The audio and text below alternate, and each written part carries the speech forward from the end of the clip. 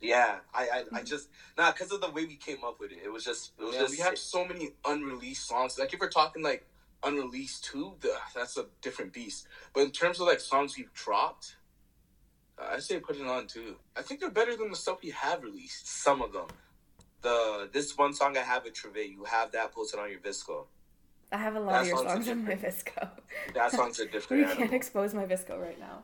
But I feel like one of the reasons you have a lot of stuff that's really good that you haven't released, because I've noticed that you actually put a lot of thought into, like, the prep before you release a song. You put a lot of thought into it. You do quite a bit of promo. You've done release parties, things like that. So it's not just like you make a song and you drop it. You guys put quite a bit of thought, again, into like the branding around how you're going to release it, when you're going to release it. To me, that's as important as making the song. Because if you make a great song and you can't promote it, put it out there, and put it to the right group of people to listen to, it's not gonna, like, no one's gonna hear it. Like, the intention of making a song is like to get it to the masses, right? Yeah. So you want every single fucking buddy to be able to hear the song. Everybody should be able to hear the song, right? And I feel like if I'm gonna put something out there and like at least like 5,000 people aren't listening to it, then I just wasted my time and money. So sometimes we have these great songs in the vault, right, that haven't come out, and we're thinking, well, I want everyone to hear the song because it's that good, and not everyone's fucking with us right now, right? So I'm gonna wait till I get more traction and then put it out there, because this is that song. And that's why we had to work on the social media presence, right? That's why, like, we out here looking all fly on the Instagram, taking pictures, just so that, like, people are just attracted to the image. Yeah, you look good on your Instagram. Yeah, so once you're attracted to the image, fuck it. Even if the song sounds trash, right? Even if the song sounds trash, you're still going to listen to it. That's true, because if you compare, like, somebody who has a big social media following and everybody loves them and puts out a mediocre song versus somebody who, like, has shit branding, no following, and everybody hates them, puts out a good song, exactly. The guy with the worst song is gonna get more listens, downloads, whatever, however you're measuring 100%. 100%. So that's how it works. I can definitely see that, like, the brand that you've built around late 90s, like, even if it started with the music, it's not just about the music. Again, like, you have a social media presence that's, like, you guys are fairly active on there. You've done merchandise. You've done photo shoots. You've done, like, articles, all these other things. Even doing a podcast, like, contributes to the branding. We're just adding to the CV. Interview? Nah. If you had to give, like, a breakdown, how much of the work, or what's the breakdown of importance between, like, the music versus the branding? Ooh. It's hand in hand to me. It's like 50-50. It should be 50-50. It should always be 50-50. Without the branding, there's no music. Without the music, there's no branding. You know, like, back in the day, like, early 2000s, branding wasn't such a big deal. Because social media wasn't, in the equation, right? And labels took care of that. Like, labels really, control. But now that social media is so potent and shit, like, your branding has to be dope. Yeah, social media. And you can take care of it yourself. Because the first thing, when people hear about you, the first thing they do now is they go and check your Instagram page. 100%. That's how I check everything. Like, for me, even if I hear of, like, a restaurant recommendation, the first thing I do is you go and check their Instagram tags.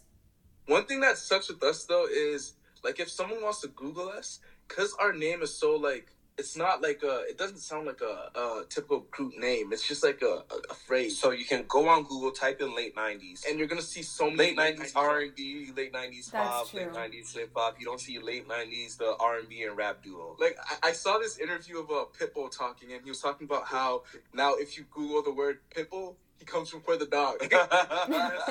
That's how you know you made it. Yeah, that's a goal for us, The other thing, too, that's hard is people mess up the spelling. So I actually thought it was really smart. My Lord. You guys did this one Instagram know post. The half of it. You did an Instagram post that was really smart where you were like, you like spelt late 90s like 4 different ways, and you were like, this one's incorrect, this one's incorrect. Here's how you actually spell it. I was like, late 90s. So then I put it there. I was like, it's not, boom, it's not that, it's not that, it's not that, it's not Derek and Danny's not Danny and Derek. It's late. And it's true, because even me who knows you, if I were to go on Spotify and spell it wrong, like, you're not even going to show up. Even our producers sometimes, like, when they're sending stems back to us, we're like, yeah, they spell it wrong. Incorrect. I don't know why. People just love putting an apostrophe. Like, that's extra work to me, Yeah, there's no point. You got to teach people grammar. That's so much work, right? It is. I mean, the music is a product, right? So it's literally a business. And that's why, but sometimes I hate that because sometimes I just wanna drop what I wanna drop, right? Like I just wanna make music that I want to listen to, not like I'm like fuck everyone else. I want to listen to this song. He doesn't want to cater to the needs of 100%. Right? But then I gotta remember it's a business, so I gotta ain't making no money if you do that. Yeah. I mean, people might fuck with it here and there, but like sometimes you really gotta make music for everyone, or like a mass people. You know what I mean? You have to listen to what the market wants, and if you give something that the market wants, then you're gonna be successful no matter what. And that goes both ways, because I just realized something, right? Let's say something's trending, and you hop on the trend. You're gonna die with the trend, 100%. Because that's what you know. Yeah.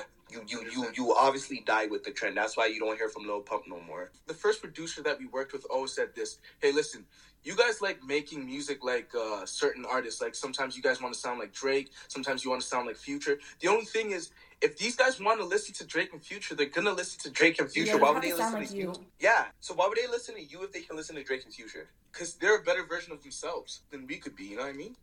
That's when sometimes you have to block out the noise. So then it's this balance between like you want to be aware of the trends and what the market wants, but you don't want to be following up on it so closely that you're just mimicking everyone else. See how hard this can be? Like music's a fucking puzzle sometimes. It is. It's a jigsaw. It's true, and it's like that with any kind of business. Like you have to be aware of what the competition's doing, but you also have to stay in your own lane, because if you listen to what everybody else is doing all the time, then even subconsciously you're going to start to sound like everyone else. I agree with that. Just once I realized that we had to treat this like a business, I started looking at the money. I'm like, I'm trying to monetize, because we never monetized. The first 3 years, we weren't looking to monetize. We'd actually turn down money when people would offer it to us for like anything, and we'll do it for free. So I'm like, yo, let's start making money. Like we throw a lot of fucking money into this music. We've thrown like almost maybe more than 10,000, 100% into music. That is crazy, and I think that was the moment when I realized how much you guys loved the craft, is when you told me that like in the first 3 years, like you never, right, because like Spotify will pay you for like the amount of downloads you have or whatever. You guys told me that you never cashed in, like you never withdrew. Nah, we still have it. A long time, 5 years, 10 years. And that goes, like, if anything, that goes to show how crazy you are about like the craft. Like making music is a hustle. It's like any form of entrepreneurship, where you have to put in a ton of work and sometimes a ton of money without any kind of guarantee of an outcome. The same applies to any other type of business. Like it's like a fucking gamble. You have to be the specific kind of person who's willing to put in the work. Like most people are going to settle for some boring ass job they hate because it pays like X amount of dollars per hour or per year, so at least they have the certainty of making money. Whereas with something like this, you just have to put in the time and effort because you love it, and if you're successful, it comes back. I like that word. See, everything we do for music is out of love. Like, I fucking love music. Looking forward, whoever my partner is going to be, like, in future, whoever I get married to, whatever, has to love music as much as me. Like, I fucking love music. I can't go a day without listening. Like, when you guys started, was there a conscious decision of, like, okay, we're going to do this for a couple years, put everything in, and see if it makes money? Or is it just that love the music so much you didn't really have a choice whether to do it or not? With Late 90s, we're actually a trio. We started out as a trio. It was me, Danny, and our engineer, right? Jake. When three of us first started, that was the whole goal. Now let's just do this for a couple of years and let's see where we hit an age. We put an age on it. When we're at 26, I think. 25, I think. 25, 26. I don't know. How old are you? You guys, it took 6 years of friendship for y'all to tell me how old you were. I was guessing for literally 6 years. I thought you were. No, but you know. No, we just told it this year, early this year. No, I told her last year. You literally told me your last birthday last summer. Yeah, it was. She knows. Okay. We're not old. Too old. I like when people guess though. Yeah, so we started as a trio. It was three of us, and that was that like what you said at first was the whole plan. We was gonna do this for like I think 4 years and see how far it goes, and if it doesn't go that far, then we just gonna have to go our separate ways, right? Yeah, because Late 90s is bigger than music. I won't reveal how old you are, but like now going forward, will you continue to put out music, and for how long? Because I've talked to Derek about this, and at least for Derek, I cannot see him not making music when he's older. But it's different, like whether you release it or not. Hopefully, I make it this year. If I don't make it this year, then boom, I'm gonna make it next year. If I don't make it next year, then boom, I'll make it. That's the. I love that mindset. Yeah, you got to be resilient, So, will you continue to put out music as Late 90s? Of course. Okay, when's the next song coming out? We have so many unreleased we could drop right now. We But could. timing has to be perfect though, right? I don't like dropping music that I've sat on for too long. I personally am getting fucking impatient, and I want new music to listen to. Yo, you're not the only one. What can you drop? I think I would cry if you guys ever stopped releasing music. Most times I'm at work, I'm thinking of bars. Like You're writing while you're at work. 100%. That's where I get like most of my ideas. You know, Most I'm like, bro, I can't be doing this. Nah. Right? When you're slaving away, I'm like, yeah, that's that's not what I want to do. Let me start thinking of bars, and I'm just writing songs while I'm working. Like it's all coming in my head. So I run to the washroom. Oh, that bar was tough. I'm gonna write it down. Go You back. like to write it work. down in your notes app? That's where I write all my bars. That's where everything is. If anyone got my notes app right now, shit, they don't even understand what This nigga's writing they're trying to journal. say. But that's kind of interesting that it sometimes comes to you as you're doing something else and not like I'm gonna sit down right now and write a song. But that's forcing it. Because Yeah.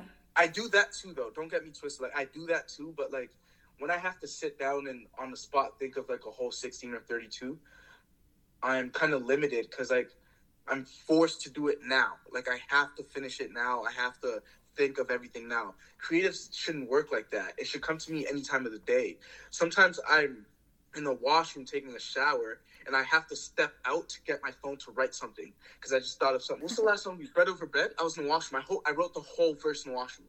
Oh, crazy. And I wasn't gonna do that song initially, but then I had the beat, and then I hate that's writing really when I'm interesting. forced to, and that's why creatives can't work in spaces like schools and stuff where they're forced to go to recess at a certain time. And that's why I dropped out.